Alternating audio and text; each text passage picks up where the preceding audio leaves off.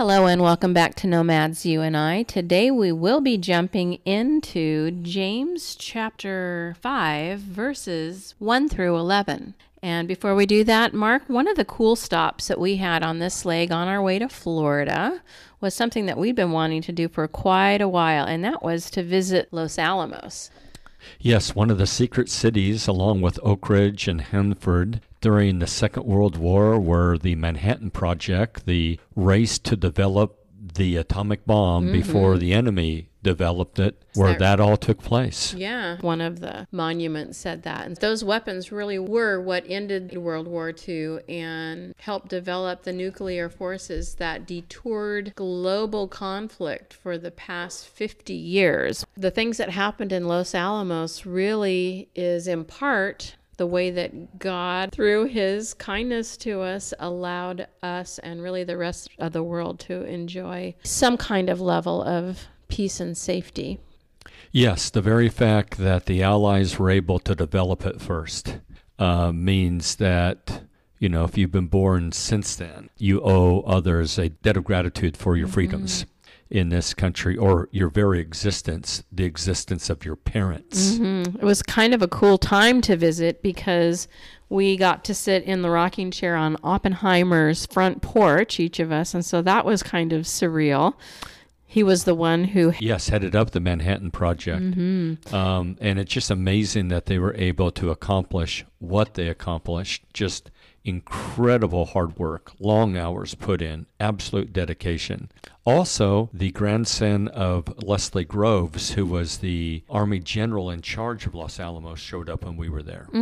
Yeah, and I remember our tour guide felt it was almost like the Backstreet Boys had shown up or something, because she was like, you know, couldn't believe her eyes and what was happening. And so that was just such a coincidence. I guess he was there because he's also going to be doing a documentary coming up. Word on the street is. But yes, so we had no idea when we went on the tour, because we generally just have kind of given up on modern movies, but found out that a movie had just come out. So they had a lot more visitors because of the movie Oppenheimer that had come out. And so we don't really have plans to see that. Maybe we'll see it someday. Maybe we'll round up some VidAngel one of these days, Mark, when we have time to watch things. Right now, we're too swamped with projects. But the thing that was interesting to me was that I understand that the movie set had donated a lot of the furniture and furnishings that they had used in the movie that, of course, were very, very well researched on,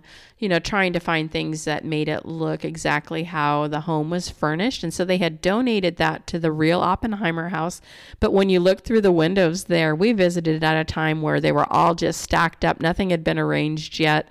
And so eventually our understanding is they've just acquired that house. It was owned by someone else. They've just recently acquired it again. And so that there'll be able to soon be more tours through the Oppenheimer house.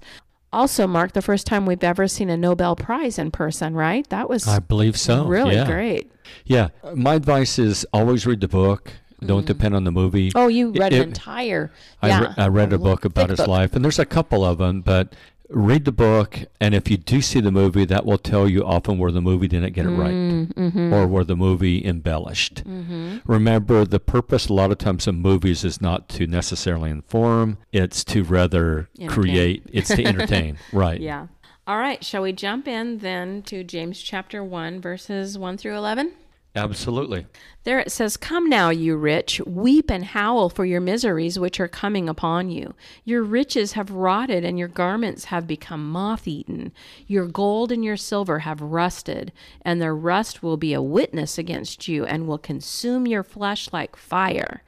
It is in the last days that you have stored up your treasure. Behold, the pay of the laborers who mowed your fields, and which has been withheld by you, cries out against you, and the outcry of those who did the harvesting has reached the ears of the Lord of Sabaoth. You have lived luxuriously on the earth and led a life of wanton pleasure. You have fattened your hearts in a day of slaughter. You have condemned and put to death the righteous man. He does not resist you. Therefore, be patient, brethren, until the coming of the Lord. The farmer waits for the precious produce of the soil, being patient about it until it gets the early and late rains. You too be patient. Strengthen your hearts, for the coming of the Lord is near.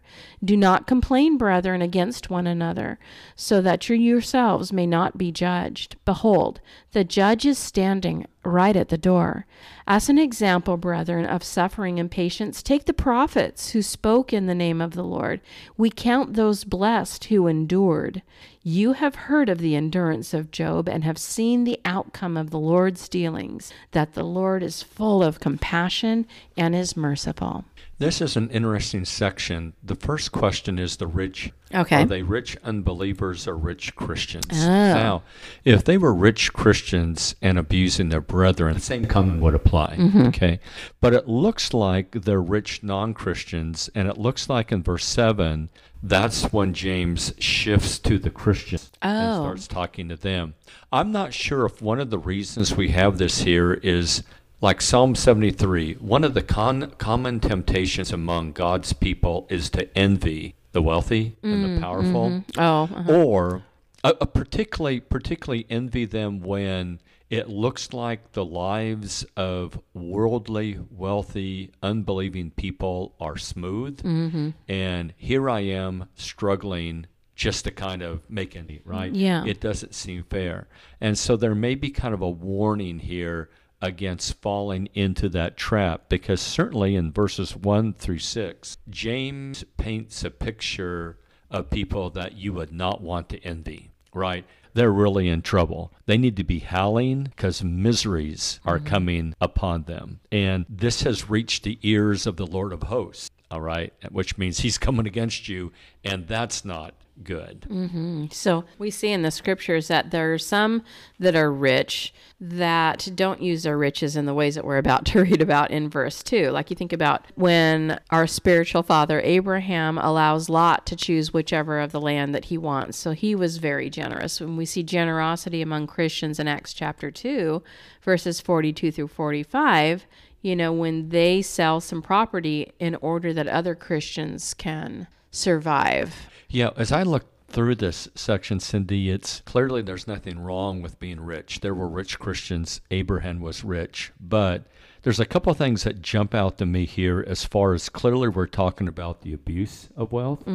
That is, we have so much wealth hoarded up that their garments are getting moth-eaten. That is, they're not able to wear everything. I see. Yeah. The other thing would be in verse 4, they haven't paid the people that mowed their fields. Yeah. They're not. You can totally afford that. Yeah, they're not being prompt in payment there.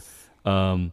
And then also, how about verse 5? They're living luxuriously. Reminds me of the rich man of Lean, right? Who fared sumptuously every day and was always dressed right. And could care less about someone like Lazarus. It's like while the children of the laborers who mowed their fields are going hungry, they're fiddling. They're partying. Yeah. And then it talks about a life of wanton pleasure, verse 5. Yeah. And so I think that gives us a picture of wealthy, powerful individuals who are just living for themselves.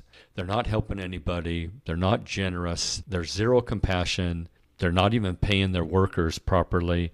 It also, verse 6, these same people are persecuting righteous individuals.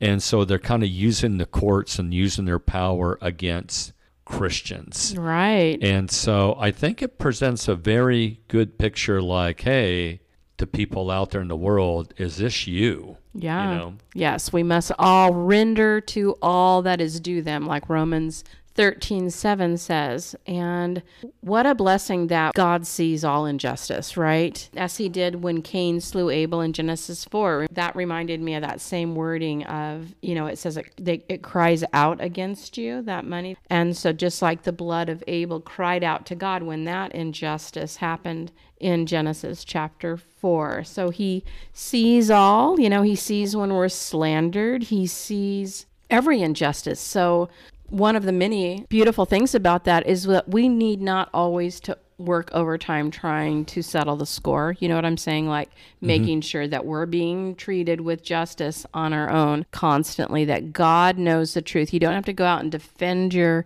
reputation every time or that kind of thing, because God knows. And it's just a comfort that he hears our prayers and knows all. Yeah. So in verse 1, I think the thought is that if you guys in this category, living for self, really understood what was coming upon you, you'd be shrieking. That's how serious it is over the prospect. That is miseries, hardship, trouble, calamity, wretchedness is on its way. Now, some feel that one application, since it looks like James is talking to Christians of a Jewish background, maybe even in Judea, all right? Okay. The early and the late rains is one of those expressions. Like that would be a part of the world that people would understand that. Okay. The judgment that could be coming would be the destruction of Jerusalem. Oh. And that could be, but that's going to get the poor too. It just seems like the judgment under consideration is that final judgment to come. I remember when Paul talked to Felix about what? Righteousness, self-control, and the judgment to come in Acts 24:25 is that it says Felix was terrified. And so this is a judgment that definitely is a terrifying thing. Hebrews 10 talks about it's a terrifying thing to fall into the hands of a living God, particularly when you're not right with him. Which is what is happening when we see that expression wanton pleasure. So wanton is not a word that we use much in the English language at present, but is this like cruelty and violence and sexually unrestrained? Just following every instant gratification. Okay. Now in 2 and 3, there's interesting language here. The riches are rotted, your garments have become moth-eaten, and it could be that hasn't happened yet. Is that they're looking at it going like, oh, everything looks pretty good still, Didn't it appear to them that way? My barns are well cared for, my grain's protected, my robes, I have servants that make sure they're all sparkly and everything. But I think he's seen it from God's point of view, and also what can easily happen to all those things. Jesus talked about that in Matthew 6:19-24 about the danger of putting all your eggs in the earthly basket because people can steal it. Moth, rust, time, corruption can just come after it. Yeah. And Mark verse 6 seems to be the most offensive of all, perhaps, where it says, and you have condemned and put to death the righteous man. He does not resist you. Yeah, and it's almost like self-absorption naturally leads to that, because it might be the righteous man who's calling you on it, who's pointed out, or it might be the righteous man's life. Maybe he's not saying anything to you. His life exposes you. And so like Cain had to get rid of Abel, I got to get rid of those Christians because they just remind me of my inward corruption that I'm not willing to address. So what do you think it means he does not resist you? The righteous man's not putting up a fight. Now, obviously, we're allowed to defend ourselves in court. Paul did that, right? Yes, I remember when he said, I'm a Roman citizen. So Paul would defend himself. I think this is probably a situation where society is corrupt and even the courts. He's saying, okay, right now, you've got the stranglehold on that godly person, but God sees it. And your time's limited, and judgment's going to arrive, and you're in trouble. A lot of times God's people wait on the Lord rather than take their own vengeance. Romans 12, verses 17-19. Yeah, and you see that at the end of verse 4. Just reach the ears of the Lord of hosts, the Lord of the heavenly armies. Yes. The Lord who comes in judgment. It's interesting in verse 3. It almost seems to be he's saying, you've been building the wrong kind of treasure. You've been building the wrong kind of refuge. These people have treasured up something that they thought would go on forever, right? Yes. And the phrase the last days here can refer to the Christian age, the last dispensation, naturally the whole period of time until the Lord's return. So, what are you doing? You could die at any moment. Chapter 4 noted that. No matter how wealthy you are, you could be gone any moment. Jesus could show up at any moment, and you've built the wrong foundation. All your wealth cannot save you.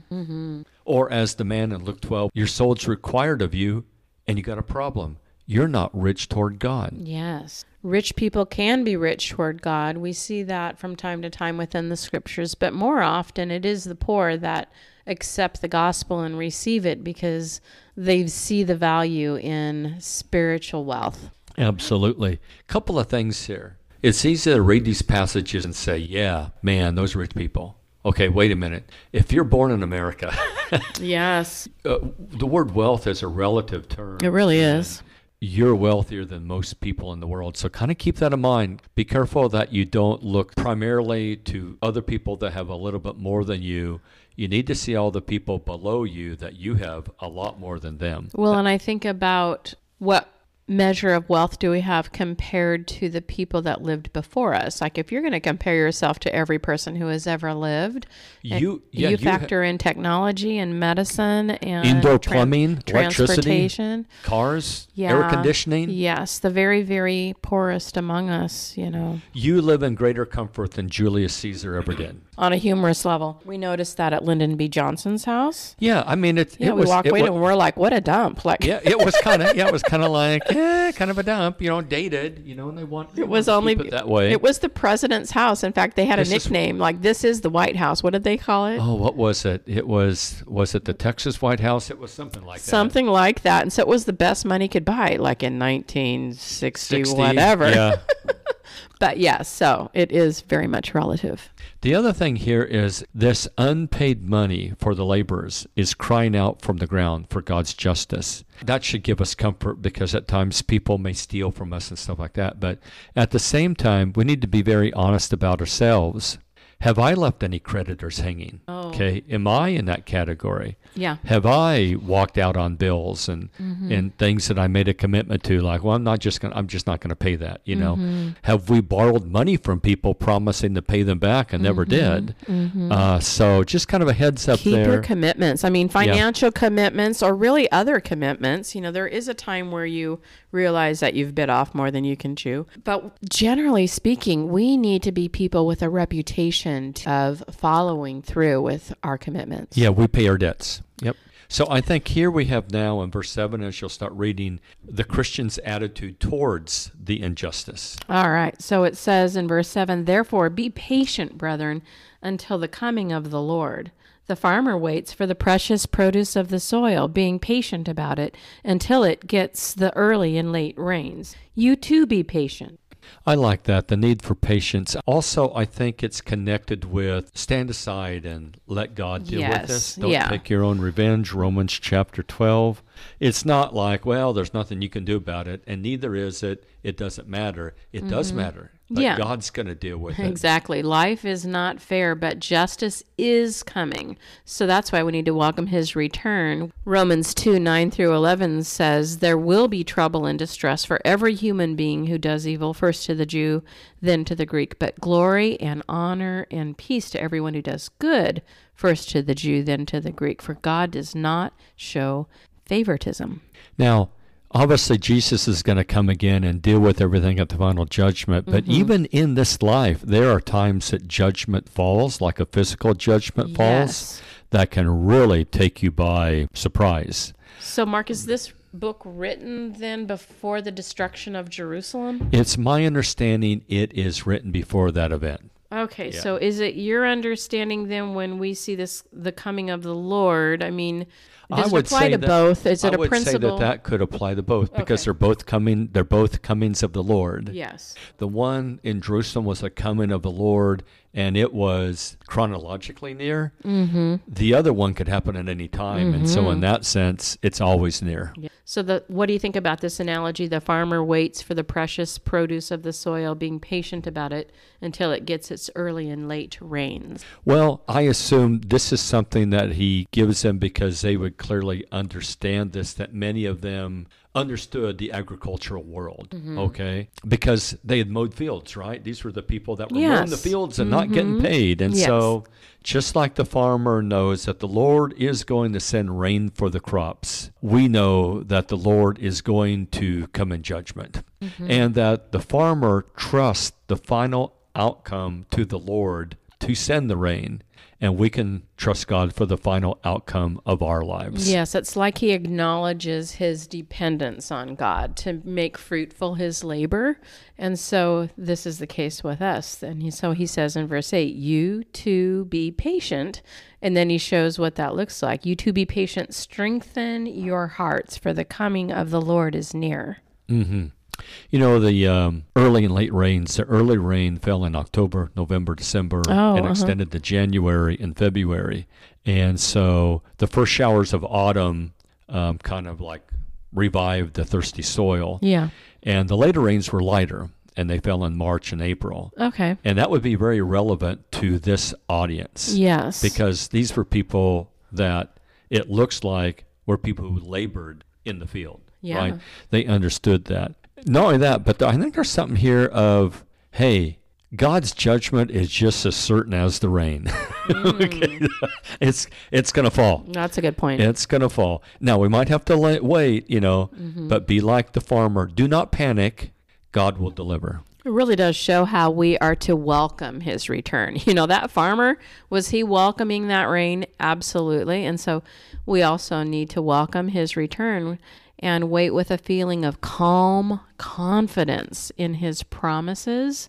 And while we're in that calm confidence, to really take that time to strengthen our hearts. There's different translations, Mark. Stand firm is what NIV says for strengthen your hearts. NLV says take courage, and G&T translation says keep your hopes high for the coming of the Lord. And in that way, you don't feel sorry for yourself. Absolutely. And not only that, you're not envying these people there because, man, they're in trouble. Yeah. And not only that, you might be motivated to try to help save them because it's not going to go well for them. What a beautiful point. And you're not going to pity the life you have because you're right with God. But I think it's a good thought here. It's interesting how James keeps throwing in this, hey, the Lord is at hand. Yes. Live with a greater awareness that Jesus could come at any time. Yes, the nearer he is, the better things will get for those who are on his side. That's for sure. And so part of being patient and strengthening our hearts is verse 9, right? Do not complain, brethren, against one another, so that you yourselves may not be judged. I looked up that in different translations as well. And so ESV said, do not grumble.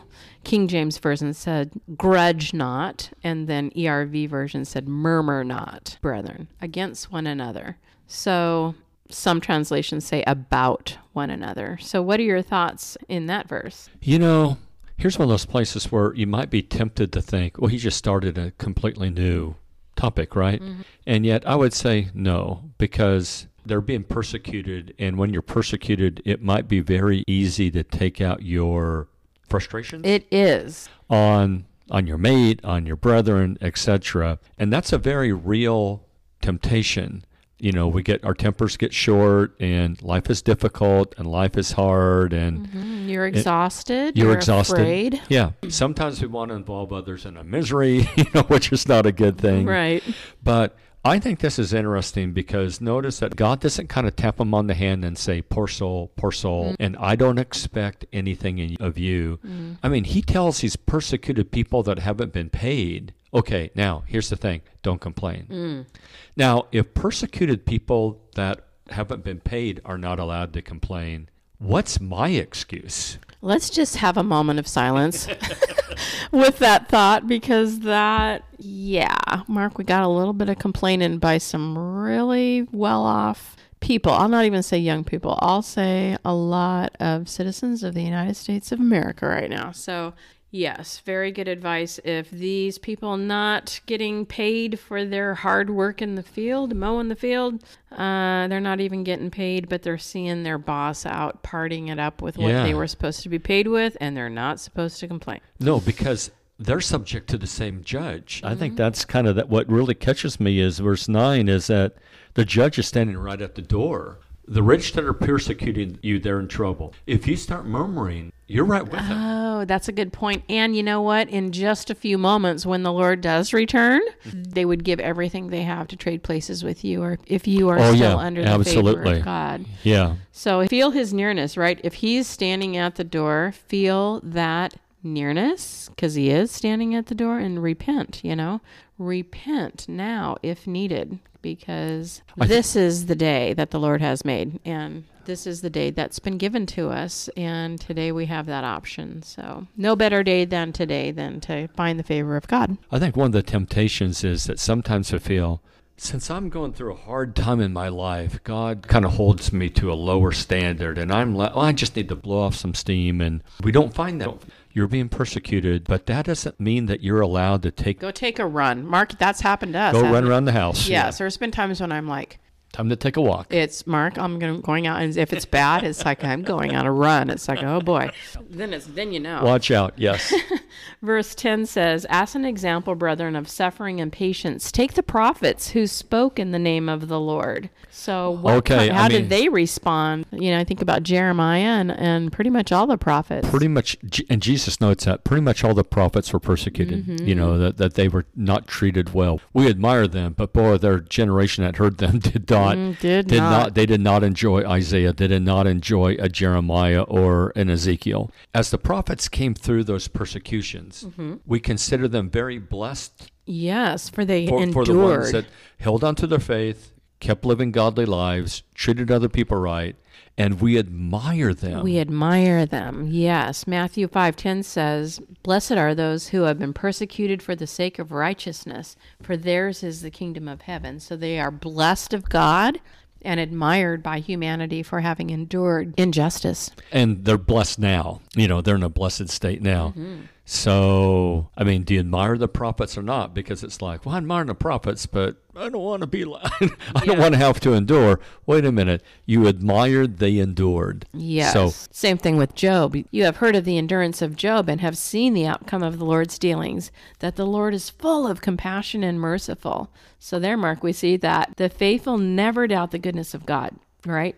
No matter what life throws their way, and always trust that relief and reward are coming soon, and that he will wipe away every tear from our eyes. Revelation 21:4.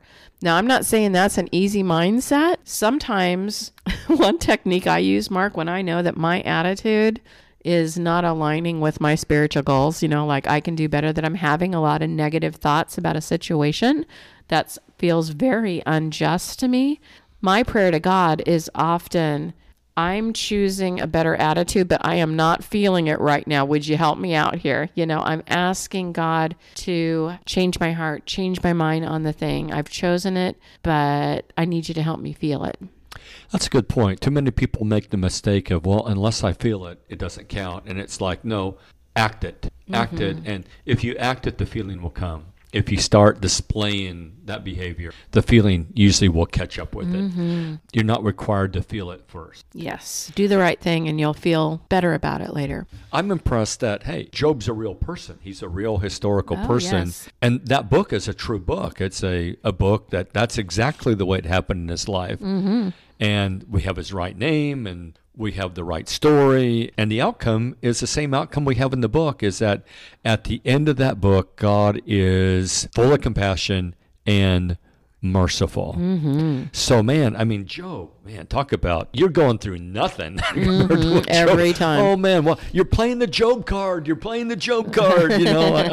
wanted to really feel like, man, I'm really suffering. And It's like, well, hey, have you heard about Job? Oh, boy. Now I can't complain. But it's very useful to put your own sufferings in proper context and perspective. I like the outcome. There's always an outcome. There's always an outcome of the Lord's dealings. In this chapter, though, we have two outcomes, right? The outcome of judgment, and we have the outcome of mercy and compassion. So the two outcomes in the chapter, one is be faithful and do what you're supposed to do. And guess what? The outcome you get is full of compassion, mercy. The other is judgment. You get the fullness of God's wrath on the other one. Right. When he says, do not complain back in verse 9, it is not because he's not full of compassion. It's not because he's not full of mercy. Because I think about Mark in Matthew 24, when Jesus is looking at Jerusalem, and you can really see his compassion there, where he says, how often I've wanted to gather your children into my arms like a hen gathers her chicks, but you would not have it. And so, yes, maybe, Mark, one of the reasons why we're not to complain is because God knows that we believe what we say to ourselves too. Like it's not healthy for you to kind of nest in resentment, right? It's very, very healthy for you to find a perspective that you can live with all these injustices. And this perspective, I think, that we've been given in this chapter is that justice is coming, and it is going to be very compassionate and merciful for those who love God. Absolutely. All right. Well, thank you for joining us for this scripture hike of James chapter 5, verses 1 through 11. We'll see you in the next scripture hike. God bless.